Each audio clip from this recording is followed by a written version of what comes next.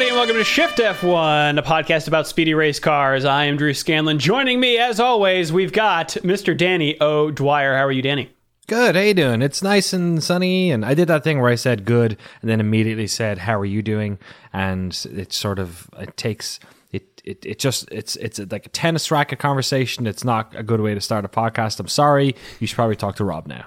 How are you, Rob? Pretty good. I think that's the appropriate way to respond to that inquiry. I'm terrified of am I going to do that thing where I ask the question right back? I've wrapped up Drive to Survive and realized I'm out of Drive to Survive, and there's no more F1 happening.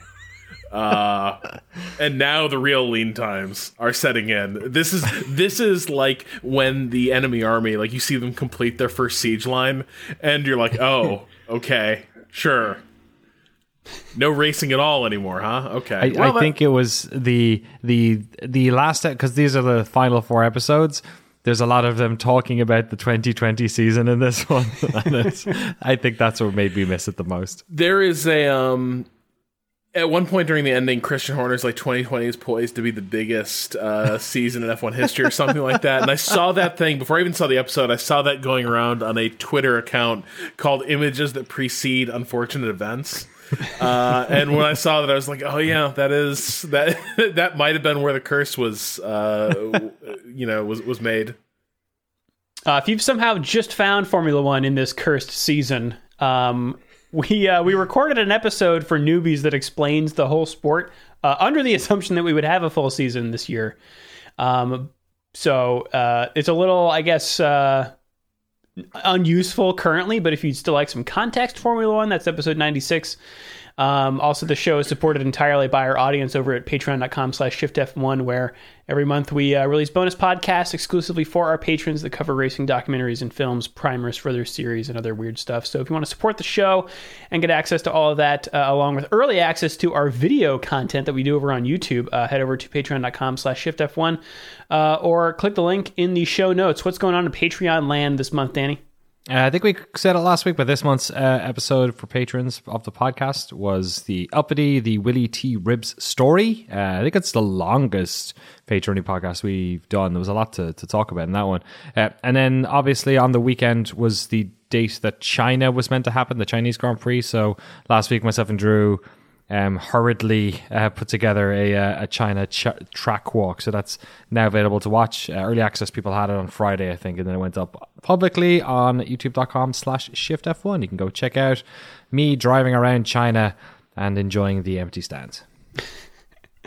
Yes. So as we mentioned, this podcast format for the foreseeable future is a little different from what we normally do. So instead of having pre-race and post-race episodes, we've been alternating news updates and email episodes with episodes that review the most recent season of Netflix's F1 series Drive to Survive as sort of a way to keep that F1 spirit alive during our dark race carless times. So if you'd like to send us some emails for those email podcasts, you can do so at shiftf1podcast@gmail.com.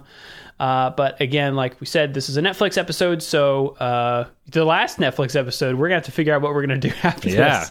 But the following episode will be another news update and email episode. So, I think we should just kick it off. So for our video recaps, Danny takes us through those. So why don't you kick us off there, Maestro? Sure. This is, like Drew said, this is the 3rd episode we have done on the 2nd series of Netflix's F1 docuseries Drive to Survive. There is 10 episodes per season this year, as there was last year. So this being the final episode means we will be covering 4 episodes, the 4 final episodes. And kind of similar to last year, much of the sort of more interesting stuff happened in the earlier episodes, but there's still a lot of interesting things to talk about here. Structurally, this is where the big change between season 1 and season 2 is most obvious. Season 1 was very much a chronological story of the 2018 season, with sort of some of the arcs culminating in the final episodes.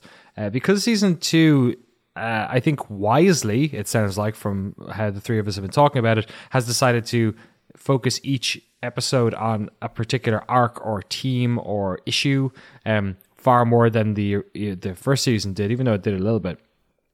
We kind of have a little bit of a mismatch of episodes that are focused on some late game drama with some of the teams, and then some sort of like end of the season, I guess, wrap up stuff. So the 4 episodes we're going to talk about today are episode 7, Seeing Red, which is predominantly about Ferrari. Episode 8, Musical Chairs, which is predominantly about Renault's, I guess, wheeling and dealing with Nico Hülkenberg and Esteban Ocon. Episode 9, Blood, Sweat and Tears, which is the sad Williams episode. Every season we get a sad Williams episode. And episode 10, Checkered Flag, which predominantly focuses on the second to last race of the season, Interlagos. So some of them have a bit more meat on the bone. Personally, I feel like episode 7, Seeing Red, is perhaps the slimmest picking on this 4 episode jaunt, and I guess to get into it, it sort of opens with the introduction to Ferrari for people who don't know Ferrari, which is Ferrari are important. They've won a lot of races. Did you know they signed a 17-year-old last year, or a young person? And I think, unfortunately for the producers, it looks like, because they didn't actually shadow either Ferrari or Mercedes in the previous season, this year they shadowed Mercedes during the perfect race, which was the German Grand Prix. The race that they chose to shadow Ferrari for this year was Austin, which kind of ended up being a bit of a... There wasn't too much that happened. There was kind of a little bit of drama. But what the episode sort of does is it introduces us to Austin, and then while it will come back to it, it immediately centers on probably the most important race for Ferrari that season, except for Interlagos, maybe, Monza, which is where a lot of drama happened. So before we get into the meat and potatoes of this, what did you make of this episode, Drew? First of all, what did you think about the makeup and how we dove into the Monza story? Yeah, I mean, it's sort of a by the numbers episode, or by the numbers Ferrari story. Everyone wants to drive here. We've got this veteran and this young gun. Here you go. I think what was most interesting to me was to hear the way that people within the Ferrari organization characterize things like number 1 and number 2 drivers. Seb saying how he feels about his teammate, and Binotto saying what he thinks about his drivers. Those sorts of things that for people like us is fun to read between the lines on. But aside from that, yeah, it's a good introduction to Ferrari, but for me, not a lot of new stuff here. How about you, Rob? Yeah, I think for me, the Ferrari police are coming for Rob. They know he's going to shit talk Ferrari. Well, yeah, and also just a downpour just blew in like out of nowhere, so it's really it's the rain outside. Police. Yeah, yeah. I think for as eventful as the Ferrari season was, it is shocking how boring this episode is, and you almost feel it from the start. Like when you open on the 2 dudes sitting in the courtesy car that Ferrari's provided for them to get around the track on the weekend, and like discussing music that's just on the radio in the car, and then driving like 50 feet, into the press area for the circuit, whatever, and like all that sets up is the observation that these 2 guys are of different generations, and you've spent like a minute of your documentary on that. Like immediately, like, oh, you didn't get shit. Like, yeah. There is very little coming here, and I think part of it is the conflict. The obvious conflict between them is not, or the salient difference is not actually their age. You know what I mean? I think they try to frame it as, here's Leclerc, he's the young gun, he's here to take down the old man, and Seb thought he was going to be mentor and all that. I don't know how much all of that is strictly true. It's just the way things have shaken out. Like, I'm not even sure that Seb really wants or thought he was going to be a mentor. I'm not sure Seb cares. You don't get the impression that he feels any way at all about Charles. And so, like, you end up with kind of their actual conflicts is just the classic F1 conflict of the teammates are realizing they're most competitive with each other. The only driver they're really capable of besting is the guy driving the twin car. But that is something that they say, for all that this is a series that really loves to emphasize that first you want to beat your teammate, they seem really intent on, again, like moving in that reality show direction that they sometimes move in, which is, Charles is the young gun and Seb doesn't know what to make of it. And it's funny, even later in the episode, they go back to the dudes in the car talking about the radio. And then Charles admits he doesn't know 90s music. He doesn't, you know what I mean? It's the weird, like, even that conflict of what the two guys listen to. The generational stuff doesn't even fall along that way. Neither of them care that much about music. There's just the contrast doesn't exist, but they're like desperately reaching to try to draw one. Yeah, there's a sense the further you get into this episode that they didn't have that much access with Ferrari, full stop. Like, probably outside of those interviews, we don't get a lot of the pit lane stuff, the garage stuff. Like, none of that really comes into it all that much. We don't have Benotto like mic'd up, I don't think, during any of those segments. Yeah, not really. No. You've got, the two quotes that stood out to me at the front were Vettel talking about Charles and saying, we fight very hard on track, but off track, I would be very disappointed if there would be the wrong sort of energy going around, which is like, okay, yeah, that's sort of direct. Like, we're here to do a job. And then Leclerc saying that when I signed for Ferrari, Mattia made it quite clear that Seb was the number one and I was the number two, and that I completely understand. And so you would sort of expect from the way that the episodes of this documentary have gone before that you would present this sort of, the ostensible narrative on the surface narrative, and then sort of subvert that with like things that happen later in the episode. But that doesn't really happen. I mean, you kind of like, you get some incidents here, but I don't know whether it's because they just don't have the access to Ferrari to be able to pull up those quotes the way they can do with, Haas or somebody. Or if it's just like, if we can just take this at face value the way that Ferrari is. I was actually kind of struck at Matteo Binotto's demeanor in this, because he is so cool. Like, he is not, he doesn't really seem like that fiery sort of intense team Mediterranean principal. Sort of like well, that.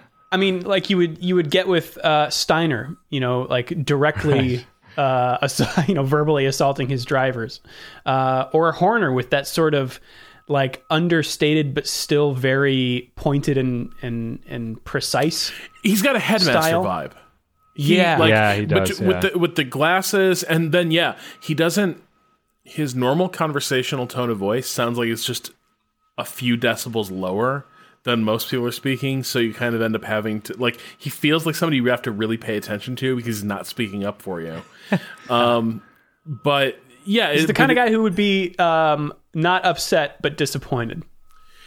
Yeah. He's like chalk and cheese with Maurizio Arrivabene. You know what I mean? Who kind of was that more. Yes. In your face, loud, passionate kind of person. Well, it's actually so. Like, one of the raps on Arrivabene though was that also he's very withdrawn. Like, he didn't want to be like, the press didn't like him because he wouldn't give you access because he didn't want to talk to the press. And so Arrivabene, like, I think, looked like such a central casting team principal, particularly Ferrari team principal. And then in a lot of ways, Binotto seems like a central casting engineer type. He looks like, put him in a lab coat, right? You can imagine him coming out, arms waving and being like, I've solved it.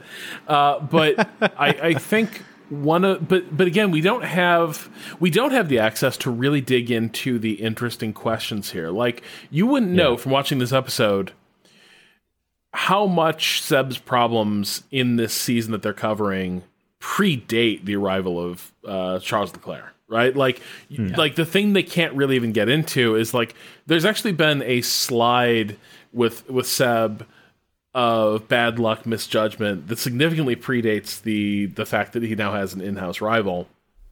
We don't get into that. And because we don't get into that, we don't really get into what makes things like the debacle at Monza so dramatic. It's not that Leclerc bested Vettel that day. It is that Vettel made such a surprising mistake. But I don't know if, like, were they even not allowed to ask some of these questions? You get a hint later in the Williams episode that, like, there's pre-approval with questions. Yeah. There's a list. I was surprised. Yeah. So I am sure there was a raft of things they couldn't really broach with Ferrari, and so we end up telling a version of the Ferrari season that I think is actually less insightful and less informative than you'd have gotten just watching the race. You know what I mean? Like, you know more from watching the broadcasts than you do from seeing this episode. The one thing I found really interesting is a scene about midway through where the press is starting to really focus on this issue of strife between the drivers. I think this is like, they cover the Singapore switcheroo, and whoever their PR handler is trying to say, like, hey, let's try to squelch this. Like, anything you guys can do to show that you guys are simpatico, that there's no bad blood. She's joking about, just kiss each other, whatever. And it doesn't fly. Like, the reaction is so frosty between both these drivers. And that was the one moment where I was like, this does seem genuine, right? This notion that, like, here's the PR person parachuting in to try to be like, yeah, we can... Right. We can turn the page on this. We can rewrite the story. And neither of these guys is interested in that. I think, what does Vettel say? He says maybe we could start by holding hands or something. Yeah. Yeah. Yeah, let me just get through or kind of get through the cycle of events that happen, because it is, like you said, it's very much a sort of a montage of, this is what happened earlier. Here's the more interesting moments that happened that we're not going to talk about for whatever reason. They go to Monza. Obviously, Ferrari had not won there since 2010. Sebastian Vettel has an unforced error in the end of Sector 2 where he spins.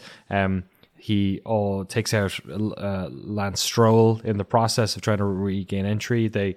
For the sake of, we don't see much of Lance Stroll in this season, full stop, but they don't even show him actually doing the same thing to Danny Kvyat a couple of seconds later.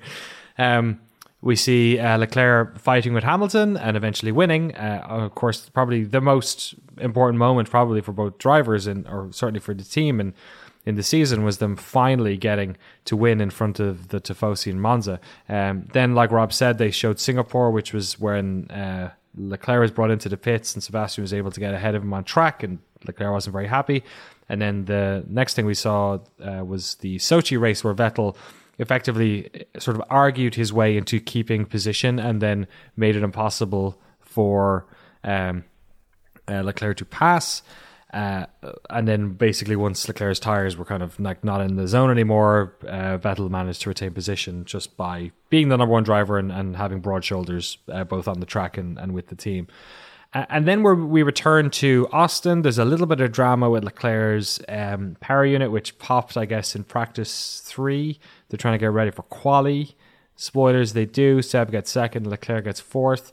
And then they show the race, and I'm not even sure if, like, is there much really to talk about here even? Like, the end result being that Leclerc got fourth, which is where he qualified, and Vettel had to retire because he had I think it was an issue with the rear left suspension, the wishbone or something, which went early in the race, even though he didn't touch anyone. He was confused. He was getting gobbled up by everyone, and then before he got to the DRS zone, I think it was the turn right before that, after the S's, it just snapped, right? Yeah. And that was, there was no arc, right? It wasn't like what they said in Monza, showed here. Like Leclerc did come fourth, he did best him, but because of something that wasn't even Vettel making a mistake. Like it wasn't like he hit someone even. Like it was completely out of his control. I mean, I think Will Buxton tries his darndest to get a to get some drama going here. Yeah.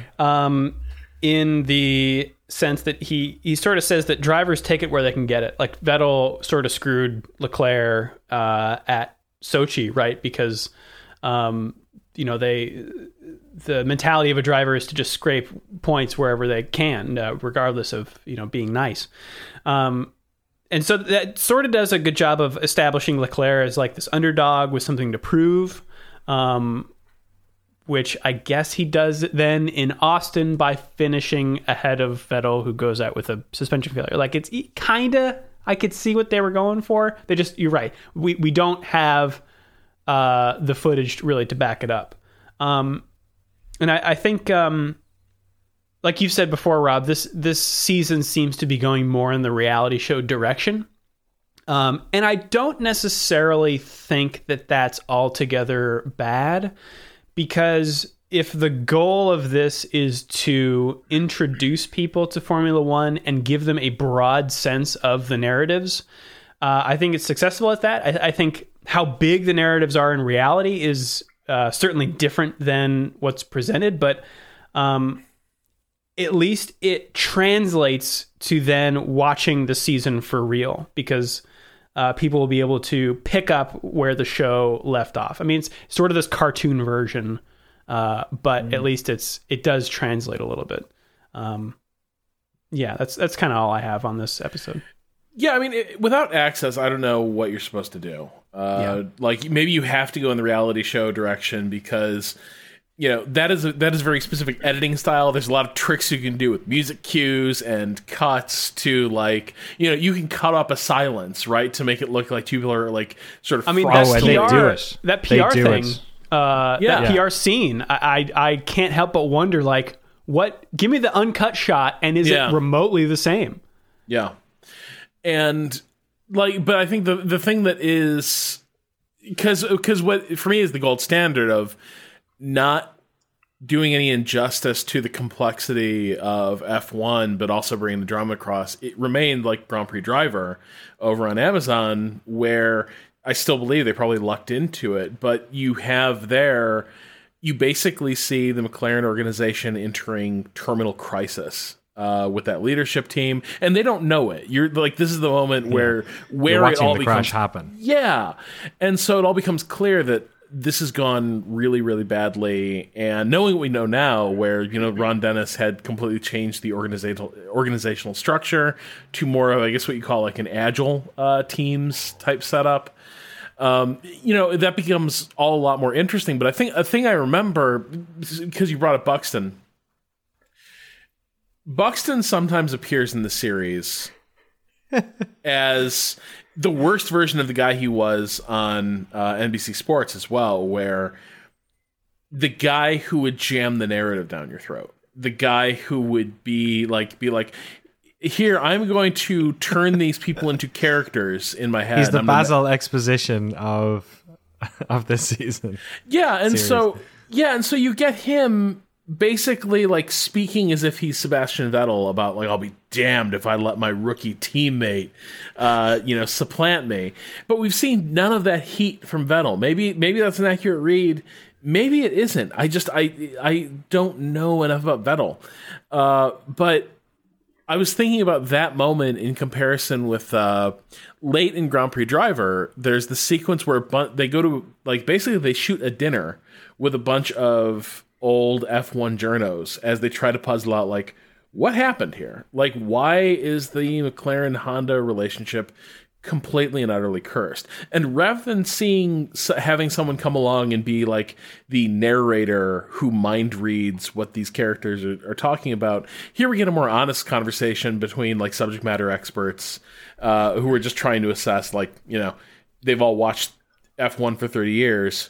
why isn't this Honda thing working? And I think that's the way I prefer to see it handled, right? Like that is a place where I would prefer to see things examined in their complexity rather than have Will Buxton come along and be like, if F1 were a comic book, here's what Vettel's thought bubble would say. Mm-hmm. Yeah, it's. I feel like if they wanted to lean into this idea of the two of them being, against each other, which I'm in total agreement with both of you. It feels like whatever's going on with Vettel at Ferrari, because there's nothing really going on with Leclerc. He had a good season. He doesn't seem to really have much of an issue with, when I think about Vettel or him last year, I think him and Verstappen was probably more of a fight going on there. But if you want, I think Vettel's issues have more to do with Vettel and Vettel's head and his, trying to, they touched on, he wanted to drive for Ferrari. He wanted to be the German driver in the red car, and he hasn't been. And he was a 4-time world champion, and he hasn't been here. He's been floundering in second place. So, or they have been second place. He's been in third place a lot of the time. So if they wanted to have that arc, I don't know why they didn't pull Interlagos into this, because that is the inflection point. What the intro to this surely was the Monza thing. It sets the new sort of narrative of they're up against each other.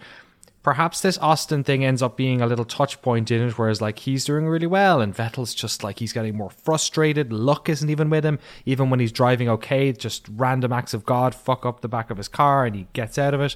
So then why isn't the moment in Interlagos when he just gets, he's just that little bit too frustrated and he wants him to get out of the way and he taps him, and then that's the end of the arc. It's not a very good one because it doesn't, the drivers... For Ferrari. Well, I mean, just in terms of a narrative arc, it's not you wouldn't write it, but it's something. It's at the start you had a young driver and a driver in the ascendancy, or an inexperienced driver and an experienced driver, and then by the end you have the experienced driver doing something really stupid, taking them both out. At least there you have it. So I don't know why, because in other episodes they've done the thing where they've talked about a race and then in the next episode they've gone back. We don't care about that lack of chronological consistency. That's fine. So I don't know why they didn't do it, especially as in the last episode when they bring Interlagos in, it's like a weird footnote that almost feels like they stepped out of their story to talk about Ferrari and then they came back. There's a really good point here, which I think there's sometimes an airlessness to this series that, beginning with their observation that it's really Verstappen and Leclerc that's the interesting story here. But the way they do the season is they talk about these things as intra-team. This is the Mercedes episode. Right. But you're right. If you're going to be talking about Vettel, I suspect there's no way he's going to be open and honest about his struggles, right? I think I'm trying to think, how many documentaries do you see with a current competitor that really confronts the tenuousness of that I'm racking my brain to if those things exist, right? If those documentaries exist, but it does feel like there's a missed opportunity to bring in some context from other teams and other drivers. If you want to talk about Vettel and what's going on with him, the Interlagos clash is certainly reminiscent of his clashes with Mark Webber at times. Yeah. I'll bet you that dude will talk about Sebastian Vettel. Absolutely. I'll bet you that dude will happily, and with probably a great deal of knowledge of the man himself, speculate about who Sebastian Vettel is and what goes on in his head in the heat of the moment.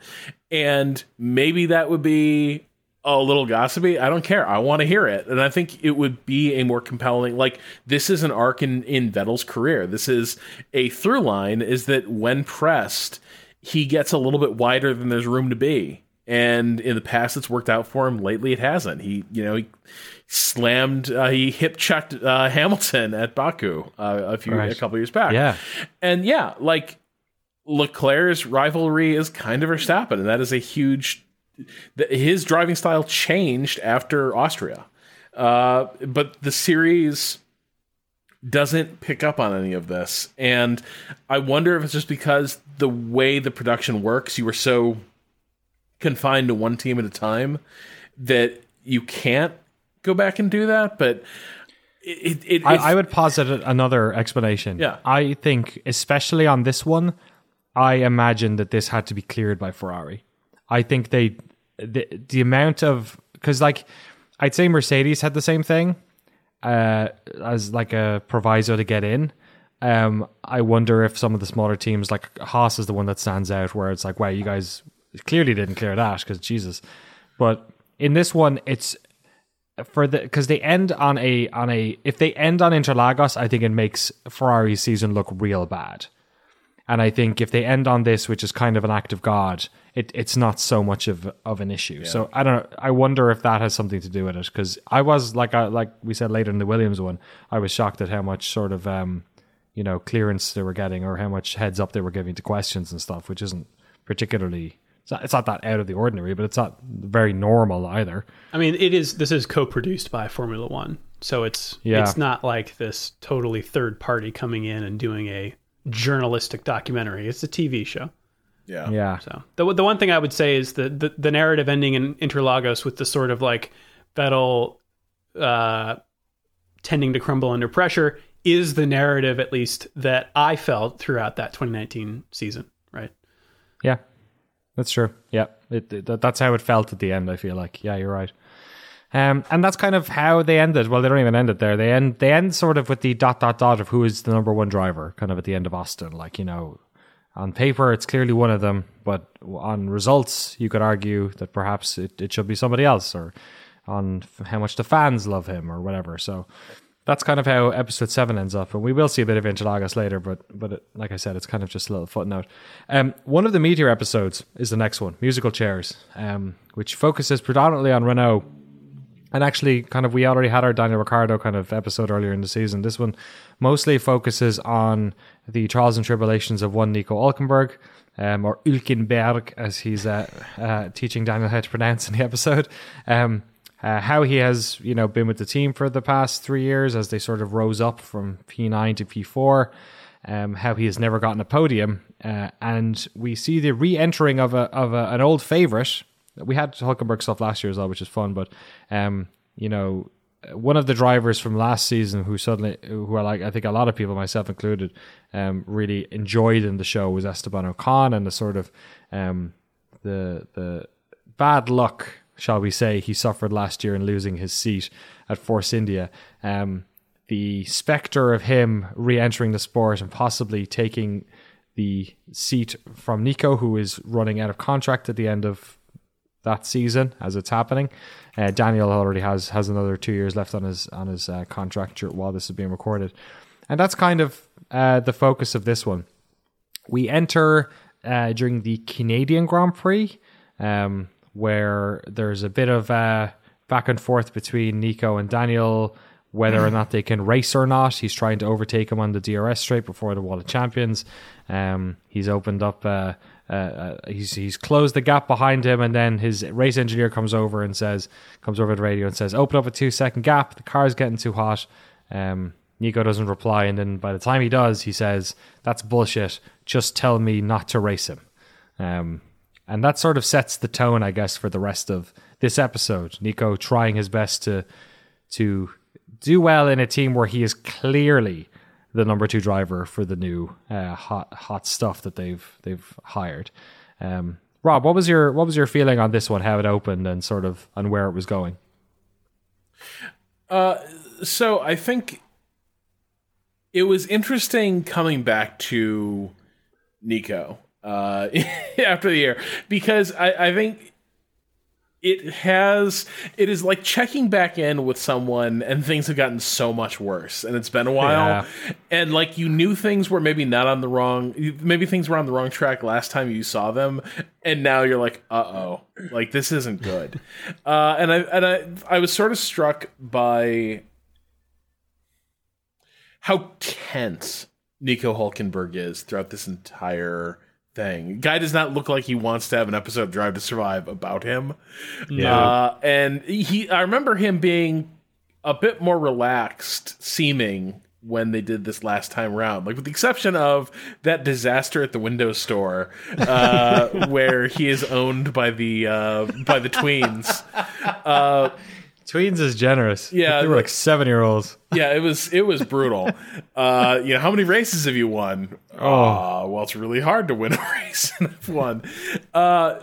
But yeah, I was struck by how grim this all felt from the start, and part of it being that clearly he's sort of been put in a different place because of the arrival of Ricardo, but then also just the sense that he knows there's like an 85% chance, like 85% chance this is not happening for him. Well, maybe there's still a chance with some good results that he could pull this out, but he just feels like a guy who's exhausted of this fight. Yeah, this episode for me is another one of those that I found really interesting to hear people talk about other people.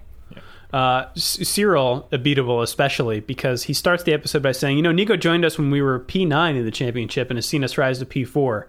And then he says something later about, I would not say that Nico's suddenly been relinquished to a secondary role. He's still the Nico of before, which is really illuminating, I think, because Daniel comes in and we learn later that I don't want to jump ahead, but go ahead. It's the same podcast. Yeah. I mean, we learned that Ocon was promised a seat at Renault, and then Daniel Ricciardo jumped ship at Red Bull, and that messed the whole thing up, right? Because Ricciardo also almost went to McLaren, right? Yes. And so, I trying to pin down what Abiteboul really thinks is fun in this episode, I guess, or trying to see when his mind is made up. But it also makes it really awkward because there's that scene in the plane.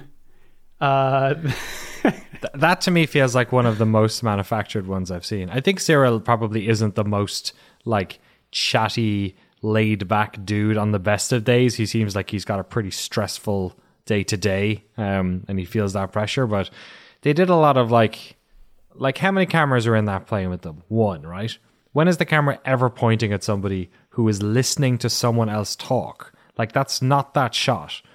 And people, if people are talking and they have a camera in their face, they talk. They fill the space nervously. People don't rest with grimaces on their face when you have a fucking camera pointed at their face and someone else is talking. It doesn't work that way. Yeah. So in those situations, it did feel like one of those awkward, Cyril's talking. Why Cyril even decided to bring this up is crazy, but he's what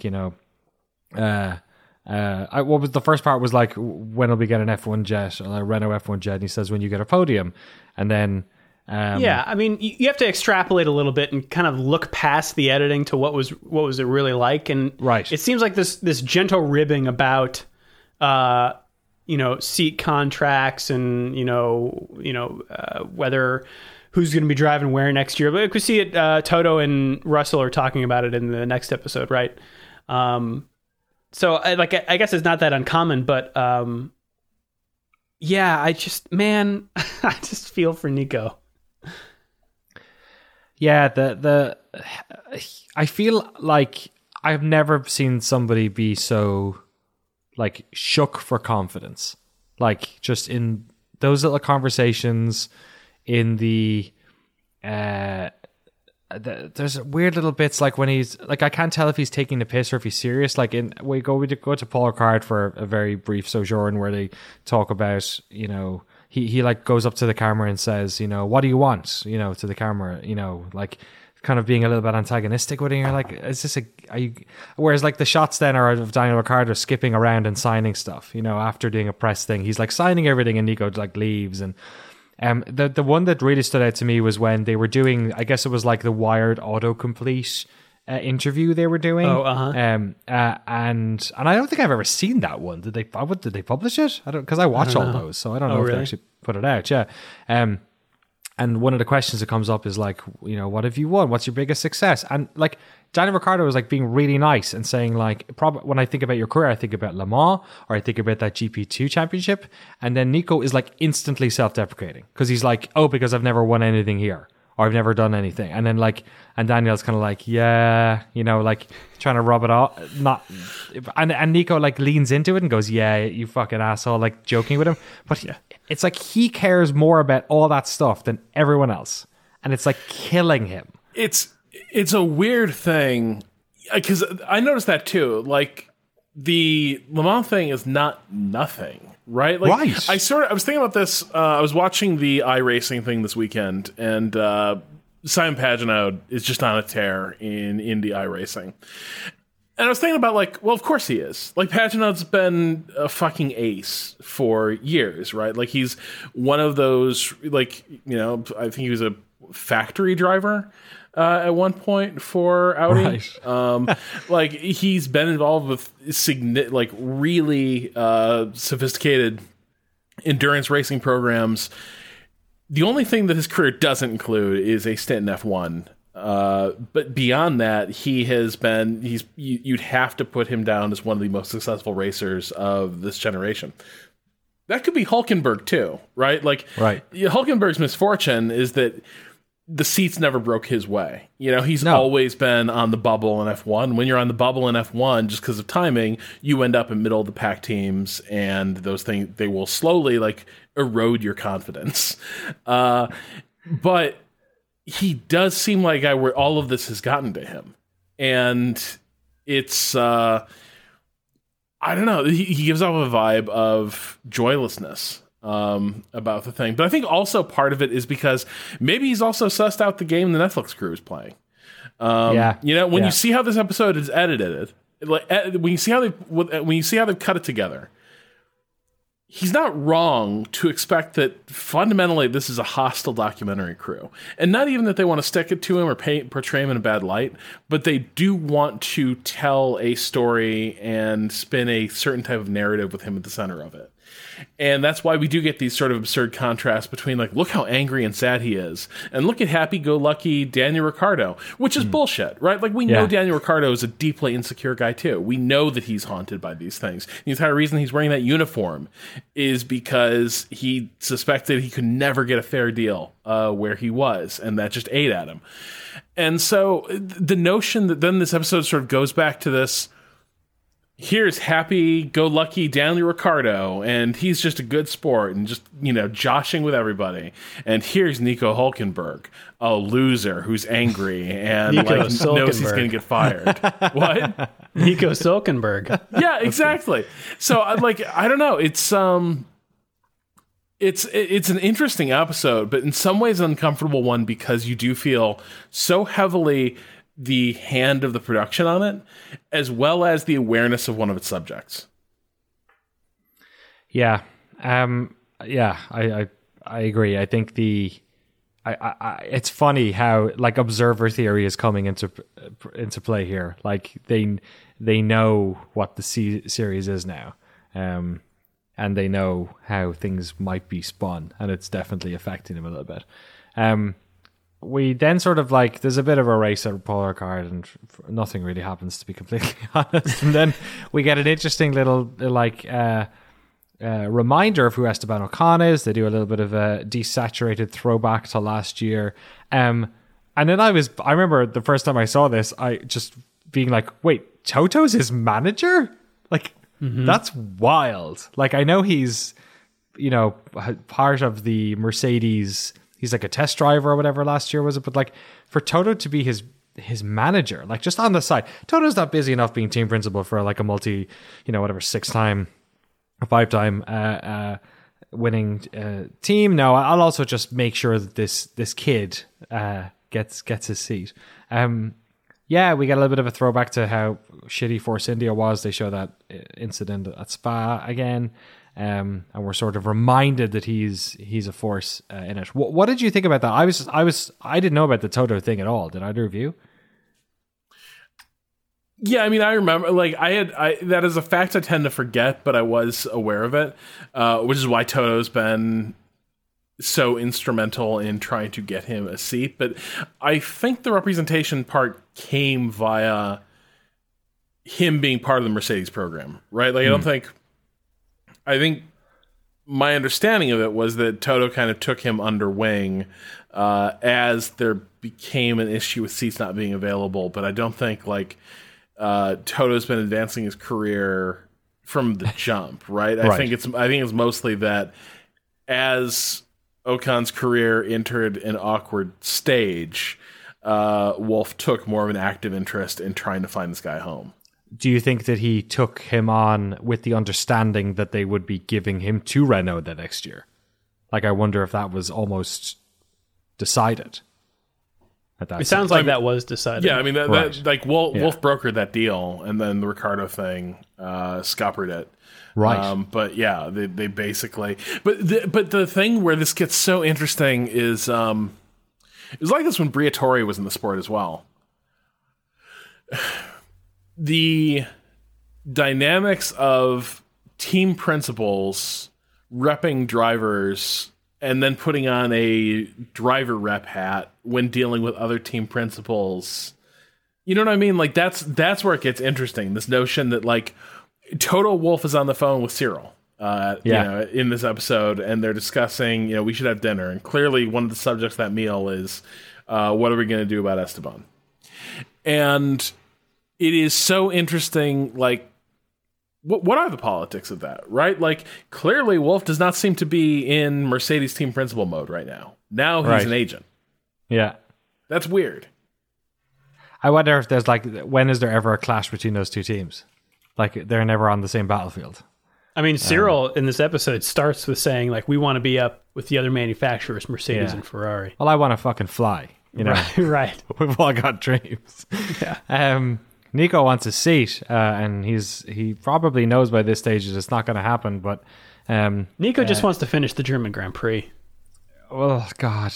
Before that even happens, we have perhaps the most awkward conversation of the entire series, where the producer, God love him, is doing his job and really asking him questions to the point where they actually keep the interactions between the producer and Nico in the edit, because the answers that Nico's giving are they're about him being asked questions rather than the questions themselves. They're trying to get him to talk about the silly season, the sort of when everyone's contracts are up in the air, people are signing people. It's kind of like musical chairs, the name of the episode. And at one stage, he just kind of says, "You're really breaking my balls here, man." He's like, "You're lucky I had my first coffee, or you'd be out the window right now." As he's driving along by the way, this is all happening in his car while he's driving along the motorway. And you can, that's the point where I was kind of like, what Rob was saying earlier about, he knows how this is going to come across probably. He has very little control over it. And for somebody who has his lack of confidence, that's probably a bit of a nightmare scenario to be in. And then the other nightmare scenario is the German Grand Prix. And when it popped up, I just I'd forgotten, and I just went, oh no. Because... Yep. This is actually well done, though.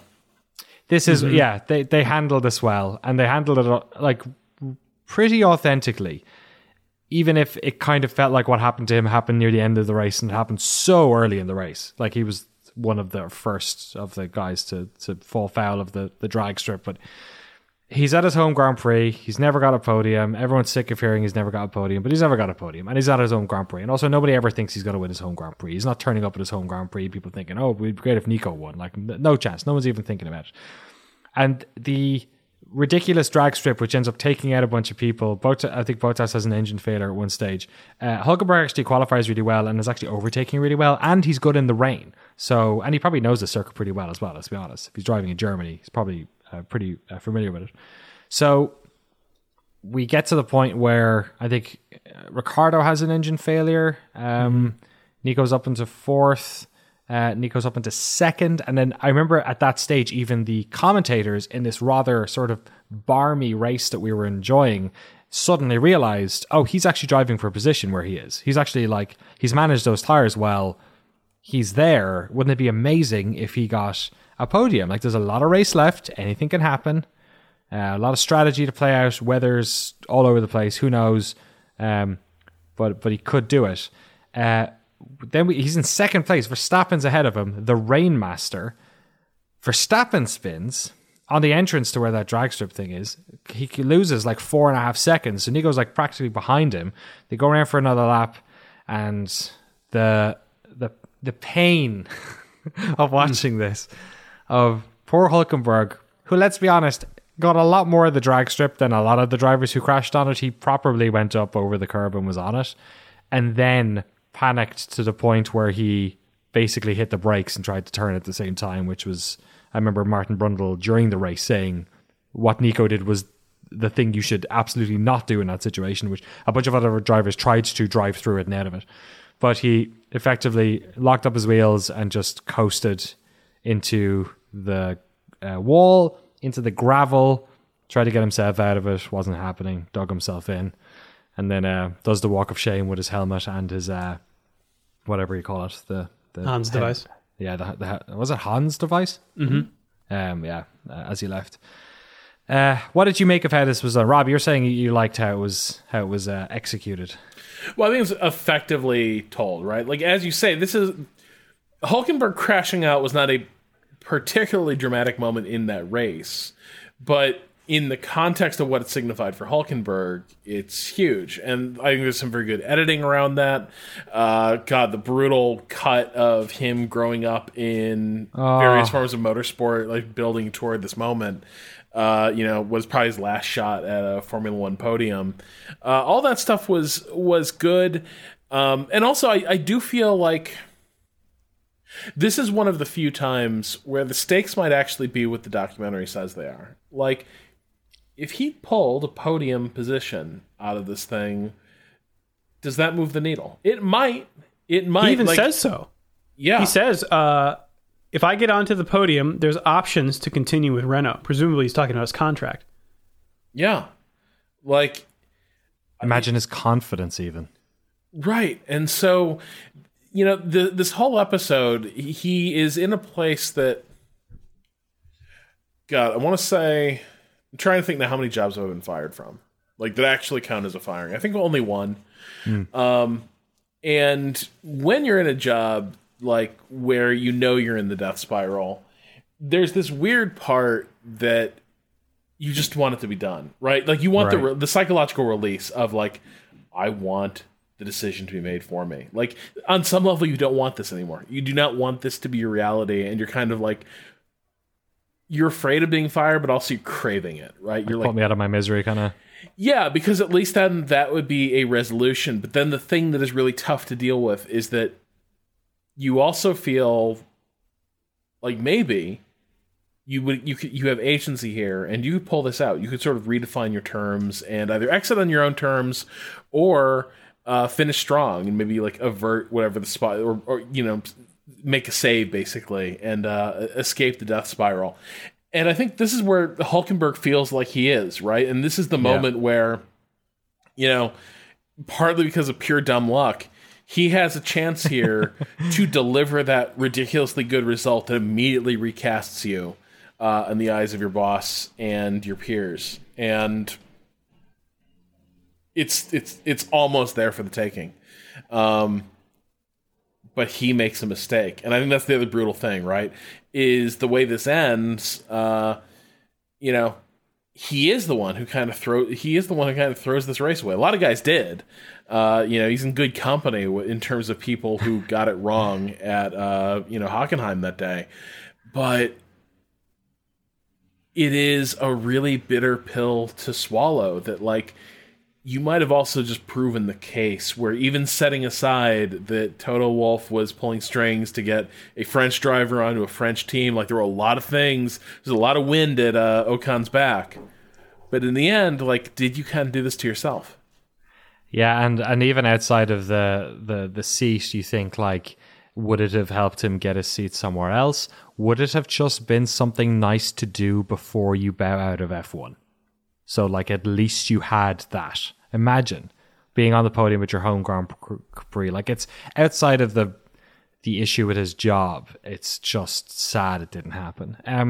I think it hits heavier because they sort of don't really talk about, you know, the fact that he was not the only person that happened to, that there was so much more race left going on there, that there were far better drivers and better cars that were doing way sillier things, like or getting punished for smaller things like the Bottas crash or Hamilton. Like, I guess we did see that in a previous episode, so there was that. But yeah, just heartbreaking stuff. And, you know, if there's one, at the end of the episode, they basically say Ocon got the seat. Fucking Cyril says maybe he's cursed, which I thought was a bit harsh. And if there's one maybe silver lining for Nico Hülkenberg in not being in F1 this year or in future years, is that he won't have to deal with Drive to Survive again. Yeah, which has got to be a plus for him. Yeah. I was watching that whole sequence. I don't know if you guys get this phenomenon when you're watching replays of sports, but there's kind of this like small feeling when I'm watching a replay of maybe this time. Yes. Yes. Yeah. That was my predominant feeling there. But I think, yeah, I feel for Nico. I really wish this happened for him. But I sort of was thinking during like watching this that it's probably really, really difficult to do what Nico Hülkenberg has done, to stay in Formula One that long without a podium. So many other drivers have come in, not gotten podiums, and been kicked out so much earlier. Yeah. Like you could argue that, getting more podiums would have kept him in. Like, you know who else wasn't getting podiums? Renault. Yeah. Yeah. Right. Like, I mean, let's not kid ourselves. This is what the future holds for Ricardo too, if things don't turn 100%, around. Right? Like, yeah. especially if Ocon shows up and runs great guns, like in a few races, and suddenly like he's hot shit. Like, like the narrative's going to turn on Ricardo, in a heartbeat. I think the other thing about Hülkenberg too is, remember, there were a lot of indications he might have ended up at Haas, and I remember the story on the Haas deal that like fell apart because Cyril thought he was casting him not to the winds. He thought there were a lot of hints that Cyril thought that he had a good chance of getting in at Haas. I certainly thought that was a done deal.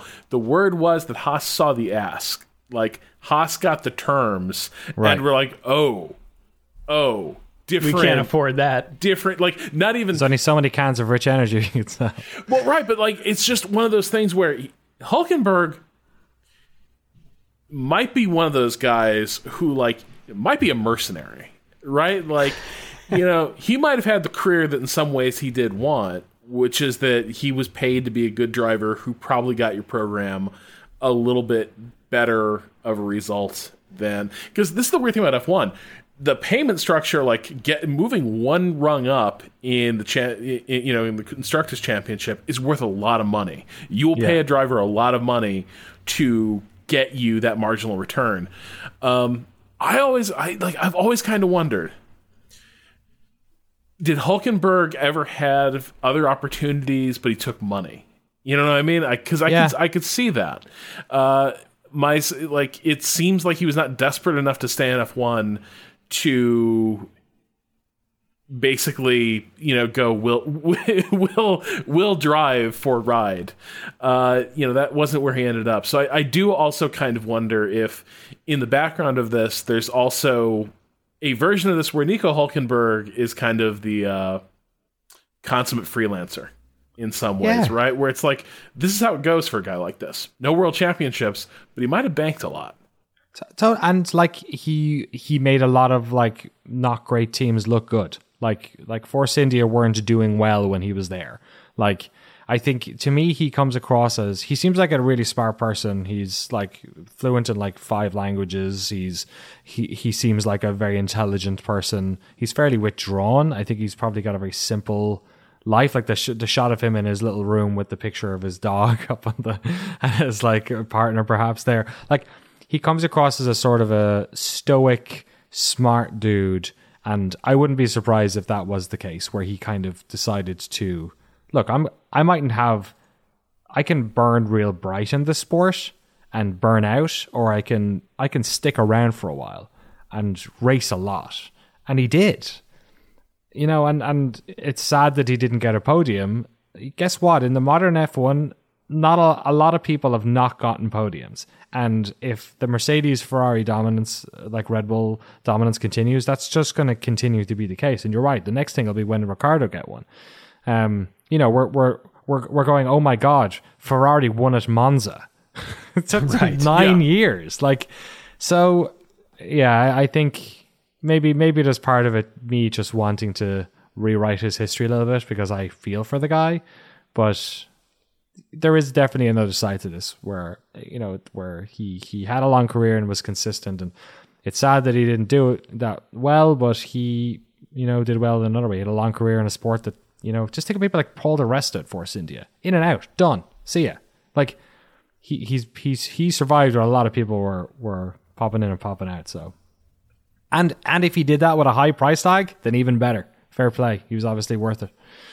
And that was Speaking episode of brutal. 8, Musical Chairs. Speaking of brutal, we have our annual check-in, our misery moment with the good people over at Williams. This week starring guest appearing for a short time only, Paddy Lowe.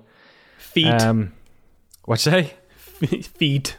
F-E-A-T dot, like a musical track. Oh yeah, feet. Yeah, totally. Yeah, feet. Feet Paddy Lowe. Oh boy. Okay. Where to start? Blood, It Sweat and starts Tears, so episode strong. 9. That, like, everyone is so pumped. Like, this is going to be our year. The car is feeling great.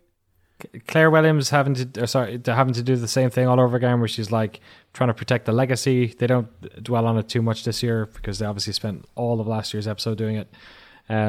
But yeah, they had a really terrible season last year. But hey, guess what? Paddy Lowe's in. Paddy Lowe was the one who cheated F1 regulations for Williams in the past. He worked at Mercedes. He's man with the plan. He's coming in to fix the engine. Why is nothing done on time? It seems like there are just the nerves in the entire opening setup is basically them firing up the engine for the first time. Claire going around saying hi to everyone. Paddy's there. He's looking at the engine. He's walking around the engine and he's looking at it. And all this is going on. And people nervously saying, hopefully we've learned. And then we get a sort of a quick little introduction to who George Russell and Robert Kubica are, which I think we can just kind of glaze over. It's a lot of them saying like we're a long way behind everyone else, and then they get to the sort of the meat and potatoes of this episode, which is that Paddy Lowe says there are 101 different issues with the cars. Stuff like there's an issue with the diffuser, they don't have wheel nuts for the wheels, lots of the components are having small problems that They are lost track of a pin. yeah, they just lost track of it. And Claire's Where'd it face, go? Claire's know. face. That should be the thumbnail for the videos. Claire's face when he said that, it's just like she's like, she does that like head twist, like what, Like a pug. what, yeah, like huh? And then we turn up at Barcelona, and we get a really good shot of an empty Williams garage. I remember when this all happened, Rob having a lot to say at this when we were covering this on the podcast. What was your feeling about this whole intro, Rob, and then also the Claire flying in with the equipment and the awkward back and forth with her and Paddy? I lost my shit. Okay, I'm never gonna get over the image of her getting out of her rental van with the air pop packaged aero components and taking those Bubble out wrap of the front back wing. seat. Oh my god, it was the most like showing up late to a con with stuff jammed inside like poster tubes. Like, oh god, the energy was just terrible. And then just the inability to engage with Paddy Lowe, as this fucking car is delivered. But the frustrating thing in this is I still don't know why this happened. Yeah. Like, Yeah. what the fuck happened? Because where this thing is going to take us is this whole, like, whose responsibility is it? I don't know, but I would hope a documentary might posit an answer, with the benefit of a year of hindsight. Like, what happened here? Because you look at the Williams facility, we don't have a lot of comparison points, right? It certainly looks advanced. There's a lot of fabrication machines, very modern looking ones. It looks like a modern cutting edge aerospace workplace. Clean floors. Yeah. So what is the issue? Is it that they just don't have anywhere near the production capacity to do what they're trying to do, right? Like, you see these machines. Is that all the machines they got? Are they basically trying to produce equipment in serial rather than parallel because they don't have enough machines to run? Yeah. I mean, you see a guy hold up a part and say, how many of these we got? One. We have one of these. Don't break it. Right. So, like, how does that happen? You get, like, this, honestly, I think the frustrating... I think the series could be more nerdy. I think it could dare to be more nerdy. Yeah. I think this is a place where an infographic explaining, like, production capacity versus parts requirements could be really helpful, because at some point Patty Lowe's like, we needed 20,000 parts that we were on the hook for. And right there, how many parts is Haas on the hook for, given that they're sort of notoriously buying stuff from the market and getting a lot of their stuff from other teams? Like, what is the scale of the challenge that Williams has undertaken here? And then what resources do they have to actually meet it? This appears to be... Because you're kind of left, you don't know, did what happened reflect just a gross incompetence, where you had the facilities, you just misused them, and everything turned to crap? Or is Williams kind of a team and a family in such denial about what it takes to do what they've historically done, which is produce their own car? Yeah. Is the denial still so deep that even though they sort of came to Jesus on, like, buying an engine from someone else, even though they did all that, are they still trying to bite off way more than they can chew? And do they not really recognize that it's harder to produce? There are more of those parts now, and they are harder to produce than they were 10, 15 years ago, because they're all lighter, they're all more sophisticated. We don't know, and it really frustrates me that we don't know. What I found frustrating was the interview, the little small press conference he did, where he's like, wow, there's a lot of people here. And they're like, yeah, no shit, Paddy, there's a lot of people here. He turned up to practice 2 days late. And the question is asked, what happened, basically? And he's like, oh, there's got to be a lot of investigating. And that's like, that's bullshit.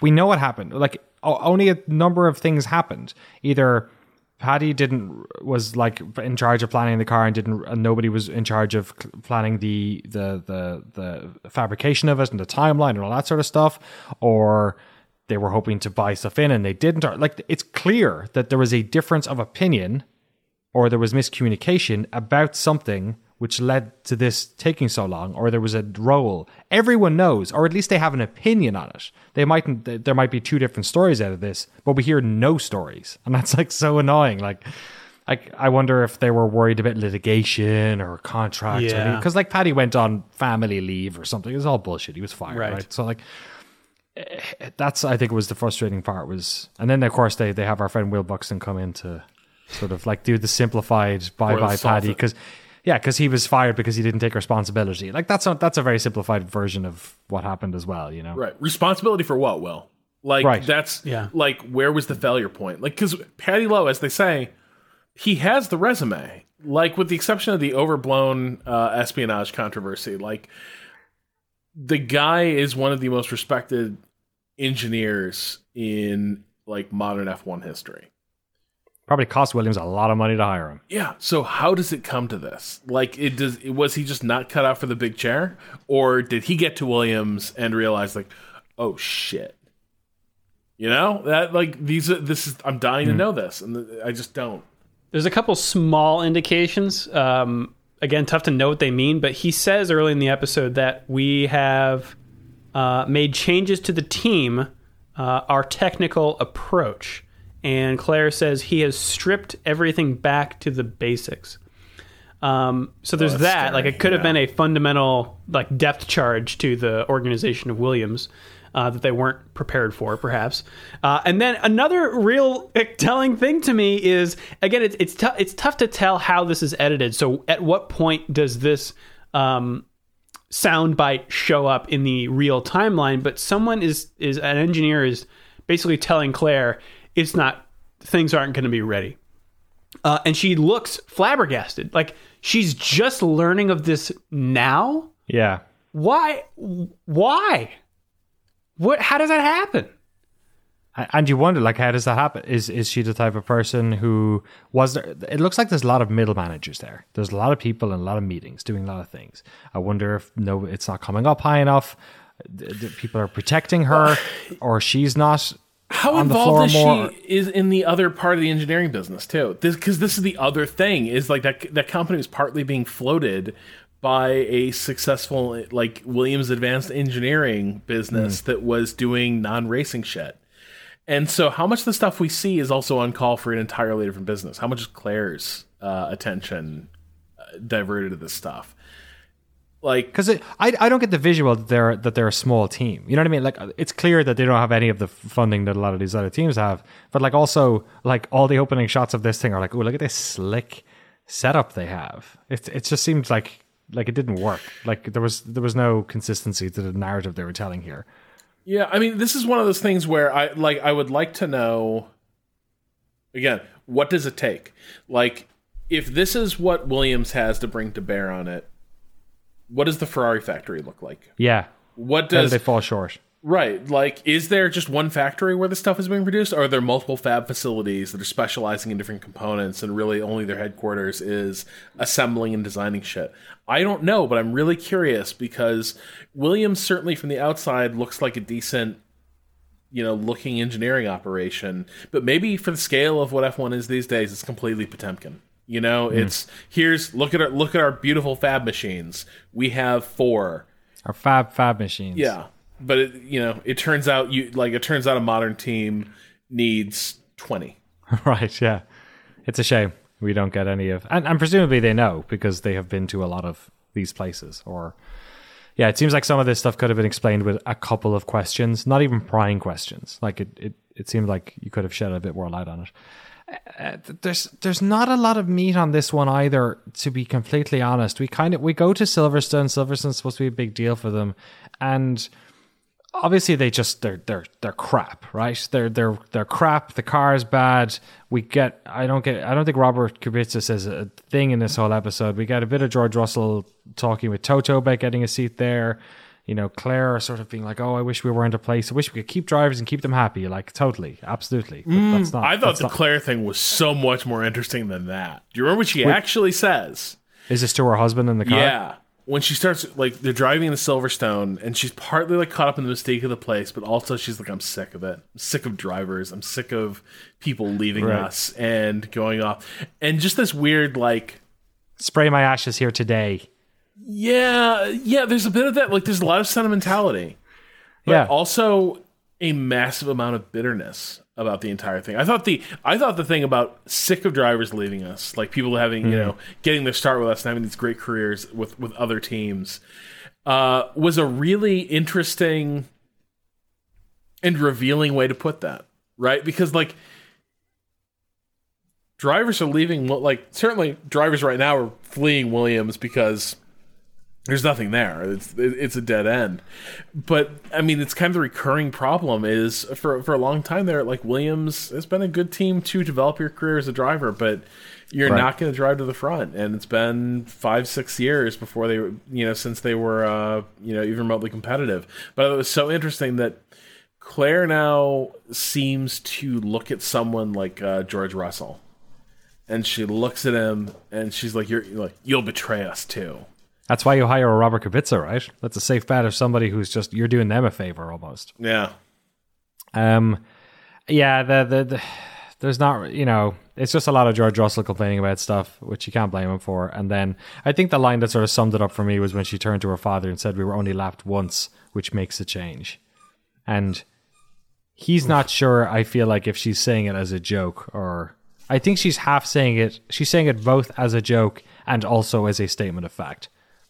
That was nice, that their driver only got overtaken once, or lapped once. And then we get to this rather revealing part right at the end where they finish up the interview and she says, "You didn't ask me the last question about if Williams has a future."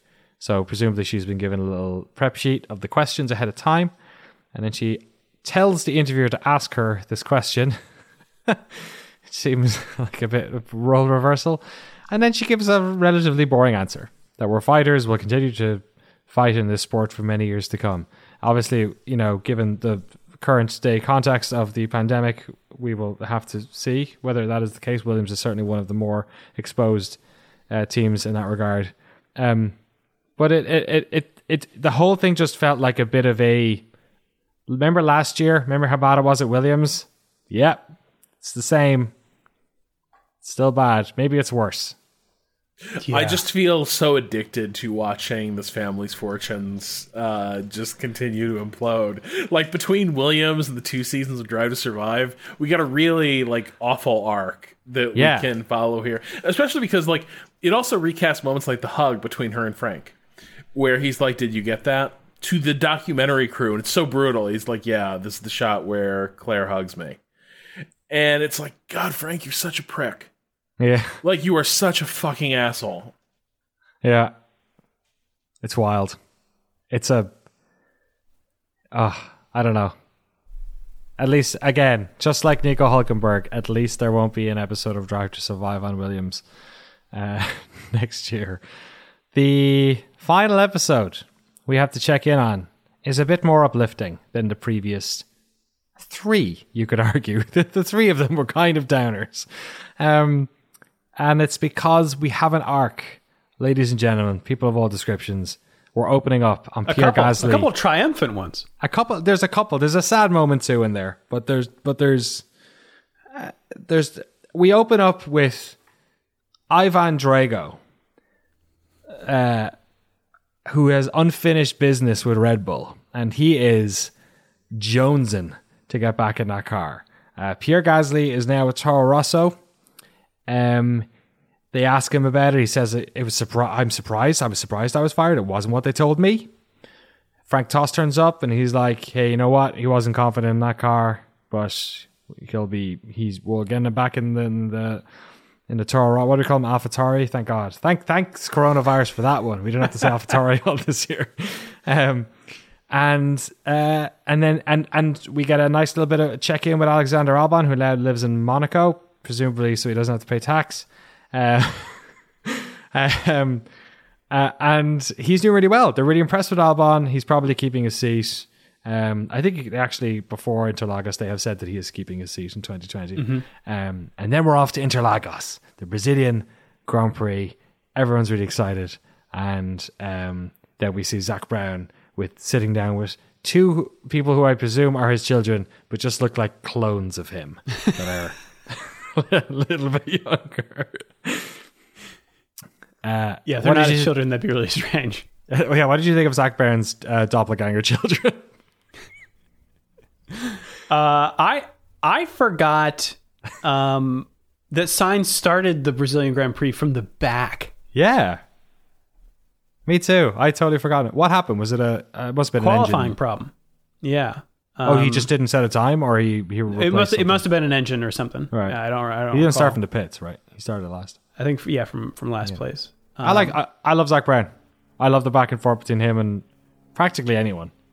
Like, I know he's just like a wheeler dealer, but he's funny. He's talking about how he was going to be fit like Carlos Sainz, and how he was working out so he could be fit like Carlos, and he hurt his back.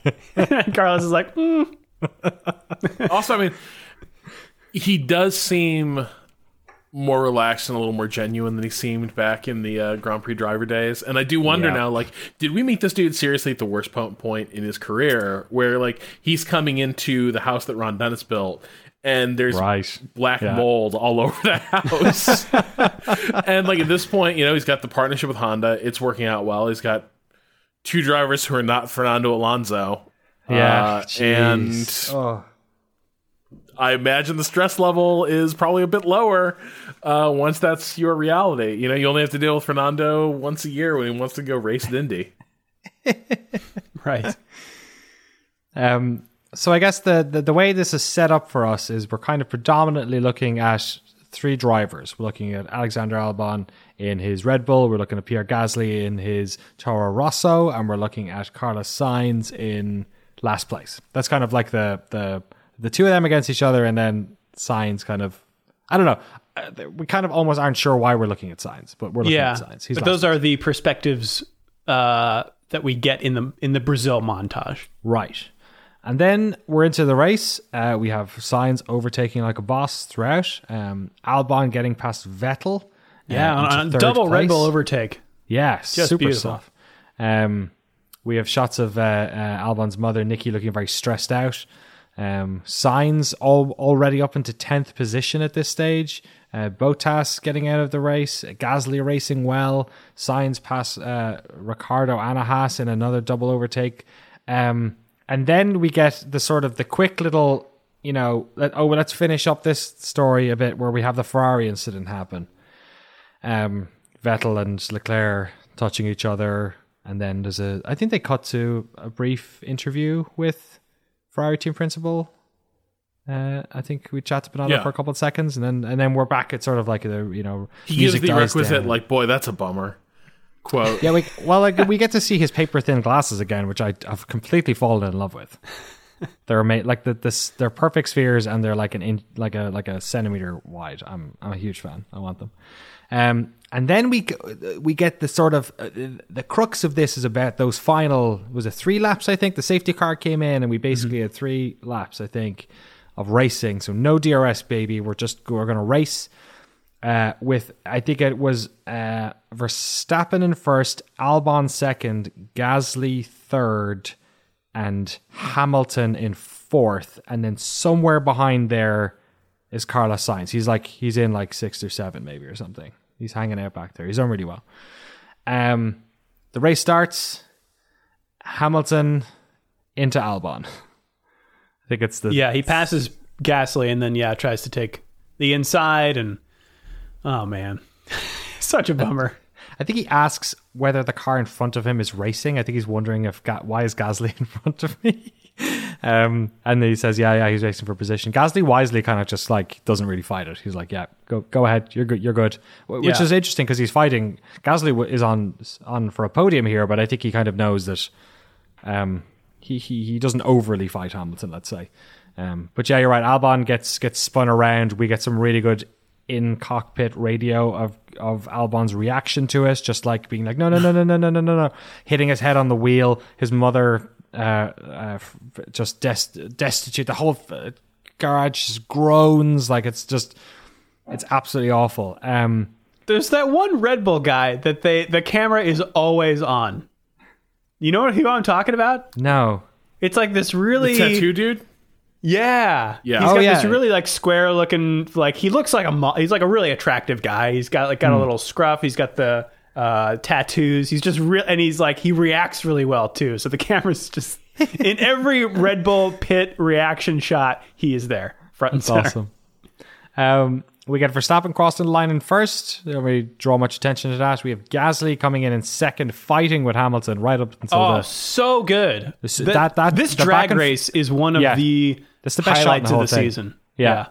I think the shot between two of them, you have Gasly kind of like breathing to himself as it's happening.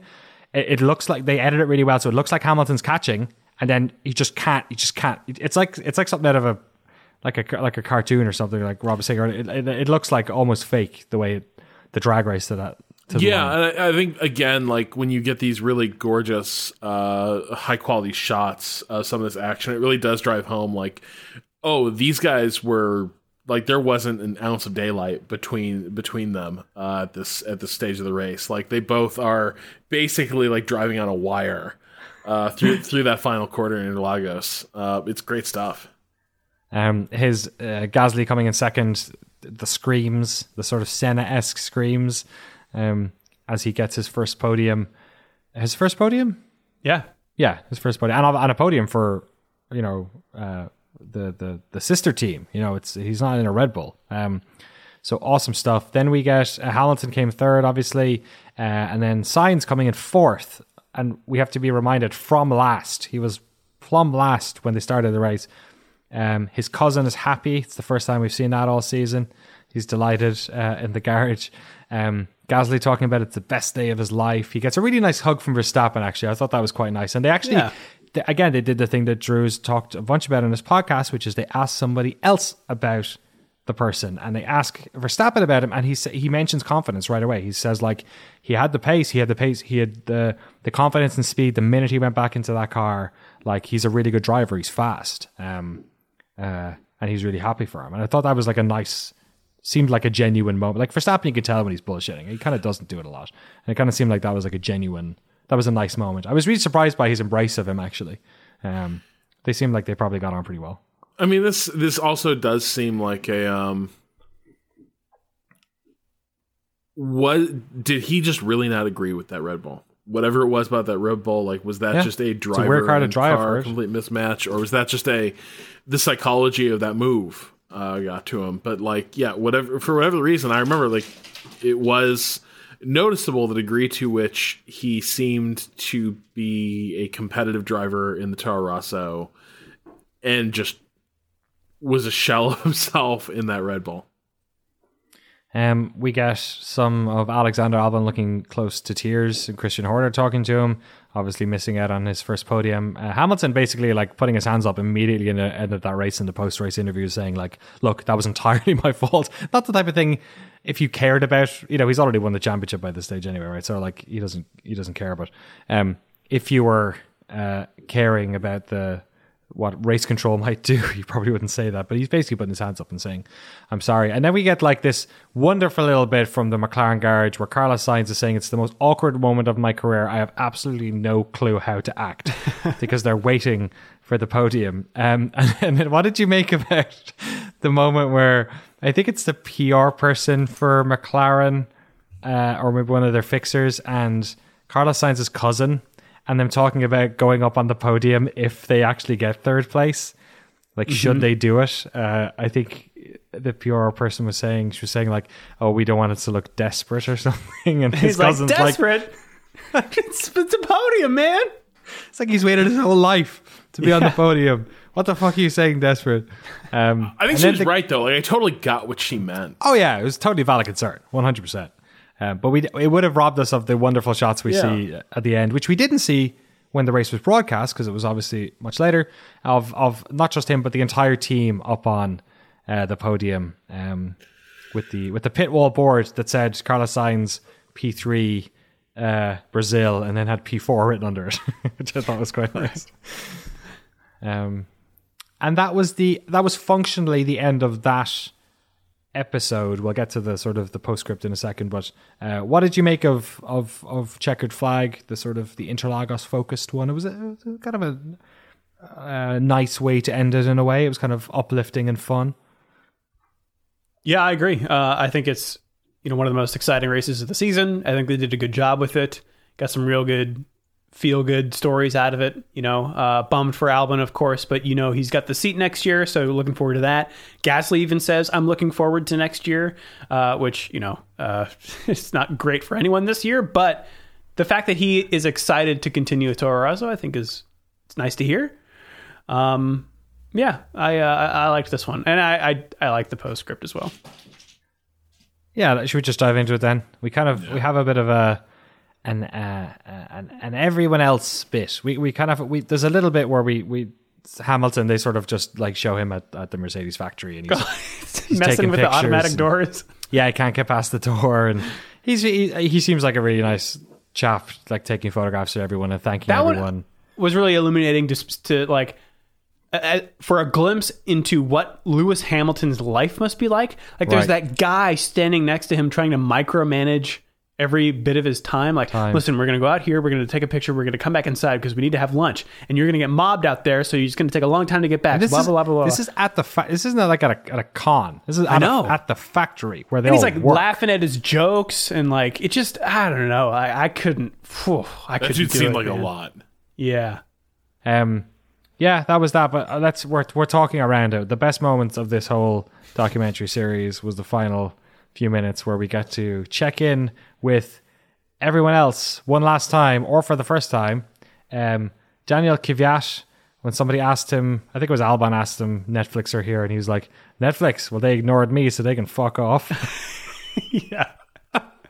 He's laughing. Miko Hulkenberg getting his team photograph at everyone while everyone else wearing his hair, his frosted tips. I quite like that. Gunther Steiner telling the team, next year we will be better. Wait, we must be better. He turned like an optimistic statement into an order. Classic Gunther. Mm-hmm.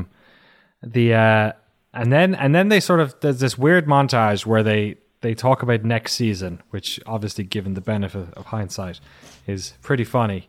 I'm just going to let, I talk too much during this home and I'm setting the whole thing up. I'm going to let each of you pick out what is your favorite little moment from this, because we get cuts of everyone, people we've talked to, people we haven't talked to, in this fine little montage with a real good sort of clapping soundtrack to it. I watched it a couple of times, actually. It was really well done. What are some of your favorite moments from this final closing montage? Well, there's the one moment, but I'll let you take that one. The one other one is Magnussen saying it's tough to have a whole year almost written off. Yeah. Which poor Matt, Jesus. Oh boy. Rough year for them. Yeah. It was interesting to hear the way they were like, last year of unlimited spending. And the degree to which, yes, but that is one of the reasons why a lot of these teams are just desperate to get through this awful year and into the spending cap version F1. And so it's a very interesting sense of there's a lot of teams that were just showing up to 2020 just to get to the other side of it and get into a version of F1 that hopefully would deal with some of the disparities between the teams. Also, just to back up 1 second, does it seem like Daniel Ricciardo might be exhausting?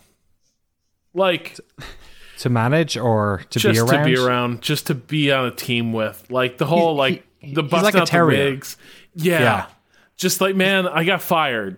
Like, we don't need to do not everyone needs to have this bad wig of my hair. Like, we just take the team photo and I can bounce. Like, we'll be fine. There's just a little bit of like, Daniel Ricciardo is one of those dudes who's like always goofing around. You have a choice between like choosing to find it funny and charming or to be like, back the fuck off, man. Yeah. Like, don't get out I of think my he's face. probably really good. He makes for really good footage. So I wonder what percentage of Ricardo's time he is like that, because we've seen serious Ricardo too. Yeah, but you're right. I think he's constantly messing around. But I think he injects levity into the sport where it previously has not had a lot of it. Yes, but I think that has so much to do with just how, again, like kind of sometimes airless F1 can feel. Like, I think Ricardo feels like a fresh breeze in some ways because so many F1 drivers, particularly those who were brought up in kind of the Schumacher mold, there's this generation of like space aliens who drove cars. And like Ricardo seems to have fun with it.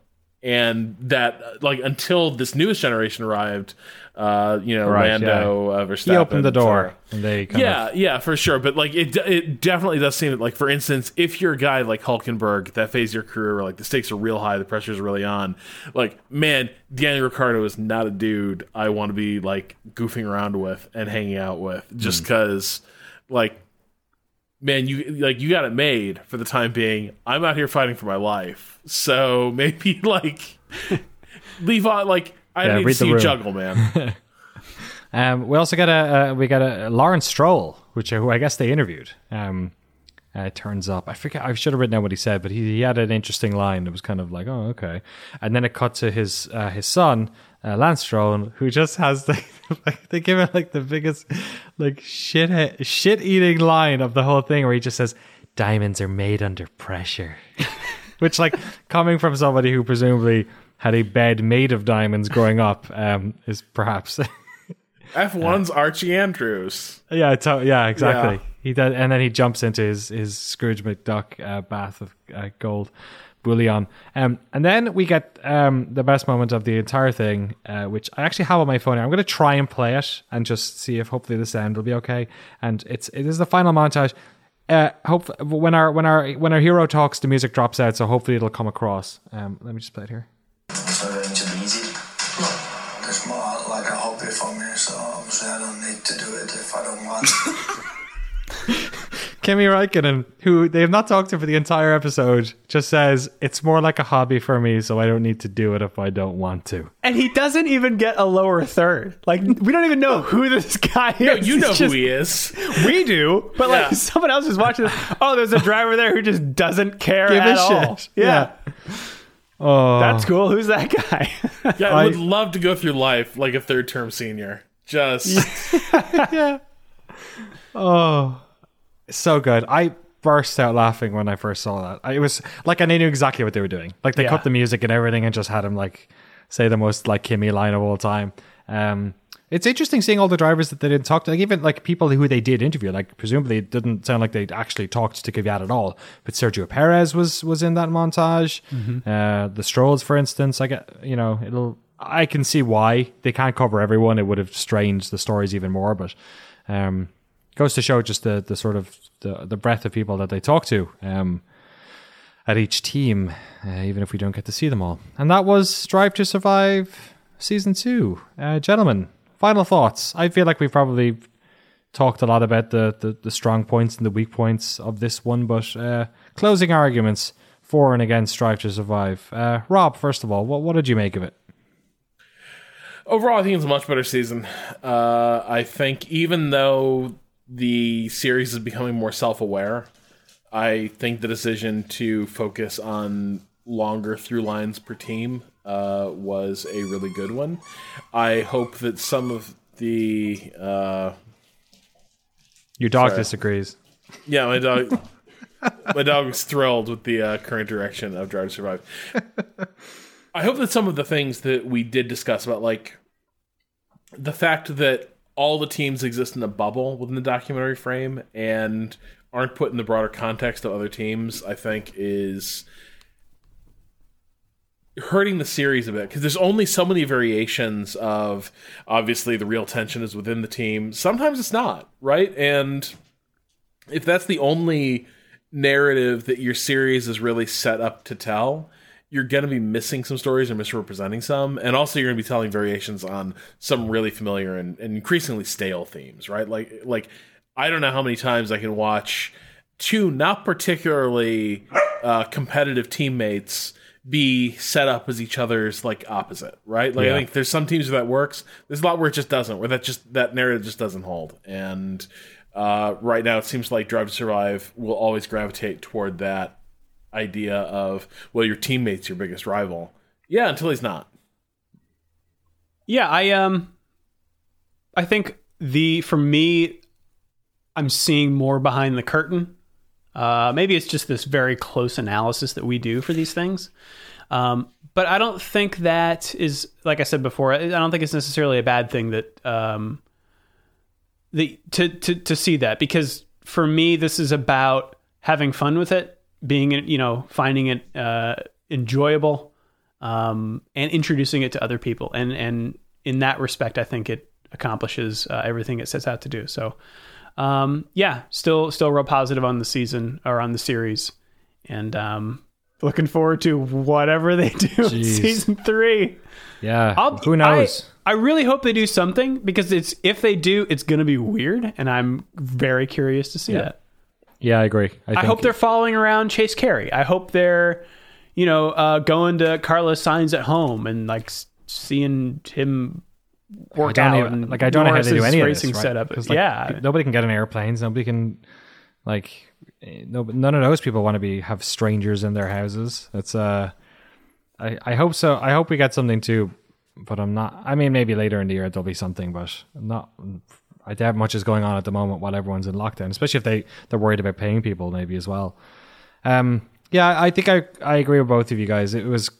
We do watch it in a weird way, Drew. Though it's kind of like people watch it obviously as a straight up series, like they don't know any of this. We almost watch it as like the behind the scenes of a movie we've watched. Like we've already seen the movie play out, and this is kind of like a different perspective on it, or like a little bit of more inside information. So in many ways, I wonder, does it feel very different to be like the Ferrari stuff, for instance? Like the context of that just feels different to us. So it's weird that this is the way they did it. Maybe it reads better if you know nothing. I don't really know, but I do. I also agree with Rob that I hope they pull away from the sort of. There was an episode or two last year, and I think there was one this year where they made Renault and Haas, or Renault and McLaren, right? They had to go against each other, and there was some of that, but they definitely sort of separated the teams a lot in this one. So it'd be interesting. I think I can empathize with them in a way of like, at a certain point you want to stick to the format, and then this year they shifted the format a little bit and it worked, and then next year hopefully I imagine that they'll, well, who knows what's going on, but the next time they do a full season, perhaps they will once again shift the format slightly. It felt less like they were having to do a lot of the what is Formula One stuff this year, which felt very predominant last year. So hopefully another step removed from it we'll get less of that again, and they can sort of let it breathe. And hopefully maybe Williams will have a fun episode next year. Who knows? Or we'll finish the misery trifecta. That's Drive to Survive. You can pick it up on Netflix. It's only on Netflix. If you're a Netflix subscriber, you can go watch it now. It's only legally on Netflix. And as we said before, we will have another episode next week that will be news focused and email focused. So if you want to send us an email, you can do so at shiftf1podcast@gmail.com or f1.cool/emails. We're also on Twitter at shiftf1podcast. I'm at Drew Scallon. That's at Danny O'Dwyer and at Rob Zachney. That's us around the internet. Should we take it around the world, Danny? Race around the digital world, ones and zeros. We've got some car-based ones and zeros. iRacing is going on Saturday. iRacing, you racing, we all racing. We all racing.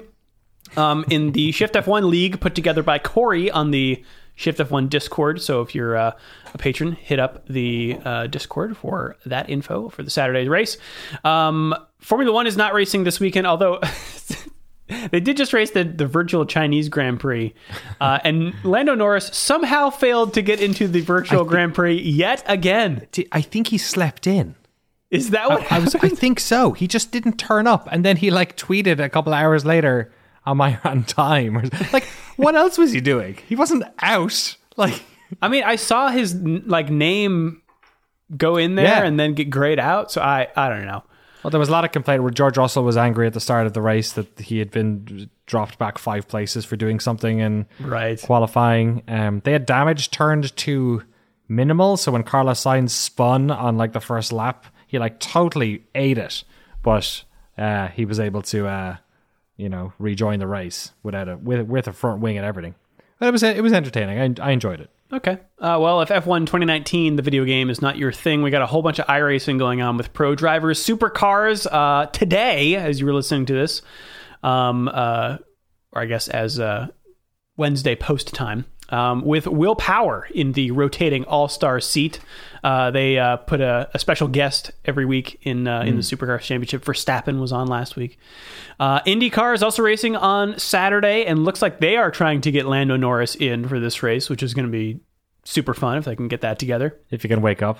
Right. Formula E also is starting their first E-race of the season on Saturday using R-Factor. And we will have, I believe, the 24 hours of the Nürburgring, which is an iRacing event on Saturday, which F1 drivers like Verstappen have competed in previously. So check Twitter, I guess, for that. Other stuff to watch, F1 continues to add classic races to their YouTube channel. They've added in the past week Spain 96, China 2018, and today, again, at 11 a.m. Pacific time, Wednesday, Japan 94 will be airing on YouTube live. So if you are a part of the Shift F1 Patreon Discord, it's fun to hop into the live chat channel and watch that live. Elsewhere around the internet, Formula E and Marbula One teamed up. Oh my god! And Jack Nichols, the Formula E commentated a Marbula E race. Yes. Oh my god! Full dedication to the bit by all involved. Oh my god, they used the Formula E graphics. Yes. Oh my god, they used the team names. Oh, they did qualifying? This is up. Oh my god, I'm watching this the minute this is over. Yeah. And it's very watchable. I think it's only 13 minutes. I'm so happy that it has like almost 500,000 views. This is great. Yeah. What a wonderful creative nightmare we live in today. Yes. And Leclerc, Russell, and Norris also played Euro Truck Simulator with their racing sim setups. Which was, Did you see when the guy somebody pulled up and started playing the Formula the E F1 flute? Oh yeah, the F1. It was so off key. I could not make out that it was actually like. Boy, I don't know that I actually heard the melody of the F1 broadcast theme. What was the? It was a kazoo or something, or It was a recorder. Oh, so funny. Great stuff. Hey, but like the IndyCar iRacing shit is for real. Like in terms of Yeah, it's good. the racing being convincing, it's pretty great. Like there's a weird thing of, okay, you're not going to see like a fiery wreck or anything like that, but in terms of like the dynamics of like once collisions begin and the way cars collect each other, the way cars break traction and begin to lose it out there, it all looks utterly convincing. And the drivers take it so incredibly seriously. It helps that it's being broadcast by that NBC crew. And those guys are pros, but I think also with some of the other stuff, there's been a tendency to, like the Velocity Esports stuff and the race channel, and even the virtual Grand Prix. All of that can be a little bit esportsy, where the casters just shoot the shit and talk over the race, but don't really commentate on it. But if you're coming to this from a motorsports standpoint of like, no, I just want to see these guys race. That can be a little off-putting. The IndyCar stuff is like basically perfect. I'm super bummed that we've only got like 2 more rounds of this left. Because shit, I'd watch a season of this, especially because they're starting to try like Dale Earnhardt Jr. was really fucking good at it. Lando's racing in this one. I would like it could be really cool, like pickup league for racers around the world. Yeah. Agreed. I'm having a great time watching that. I haven't watched the Supercars one yet, which I really want to do. What was the one you guys were talking about in Discord that people should watch? iRacing. Twin ring Motegi, was it? Okay. Yeah, that was the one this weekend. Cool. That's a good broadcast, but also it comes to a really wild. Yeah, awesome. Like you know how these oval races are like long until suddenly they're not, and like 40 laps goes by in the blink of an eye. That is kind of how this goes, and there are some wild curveballs thrown at the end, but it's really really good stuff. I did check out the Supercars. The frustrating thing, and a lot of places are doing this. They are on YouTube just uploading their Twitch VOD. Oh, yeah. And they're not pulling the file off the source computer. And it's so bad. Like, the virtual Grand Prix is tough to make anything out because, like, they might as well be driving in a heavy rain because the haze effect is so bad because of the compression. F1 games suffer worse from compression than most other because half the screen is static and half the screen isn't. So compression just doesn't know what to do with it. Yeah, it's a real shame. And the Supercar stuff was the same boat where it was like the broadcast was really professional. The commentary was pretty good. The compression just made it look way jankier than I think the broadcast actually was. I would really like to know if it's how cameras are set up for observation in R Factor versus like iRacing, but iRacing looks like, Drew, you pointed this out, like the way it pulls focus, the way it tracks, like all of it looks pretty right, like in terms of how the camera follows the action. I'm not sure. I do kind of wonder, like, is that a skilled operator, or is this just better settings in one game versus like R Factor, which does seem a little bit too locked in? Can I give a bit of a shout out to F1 2019 actually, because I don't know if this is a new thing, but the previous race, the one I just watched, they added. I think they added them. The camera stuff is way better. The camera spectatory stuff, it's not that video gamey camera where it's like locked to like the XXX center of the car or whatever. It felt way more naturalistic, and I don't think it's as good as iRacing or anything, but it felt way better. I feel like somebody was made responsible for fixing that whole thing up, and they did a great job. Cool. All right, well, that's a whole bunch of stuff to watch since we don't have racing, but we will be back again next week. Again, if you'd like to support the show, you can do so at patreon.com/shiftf1. Have a good race weekend, everyone. We will see you all next week. Meow.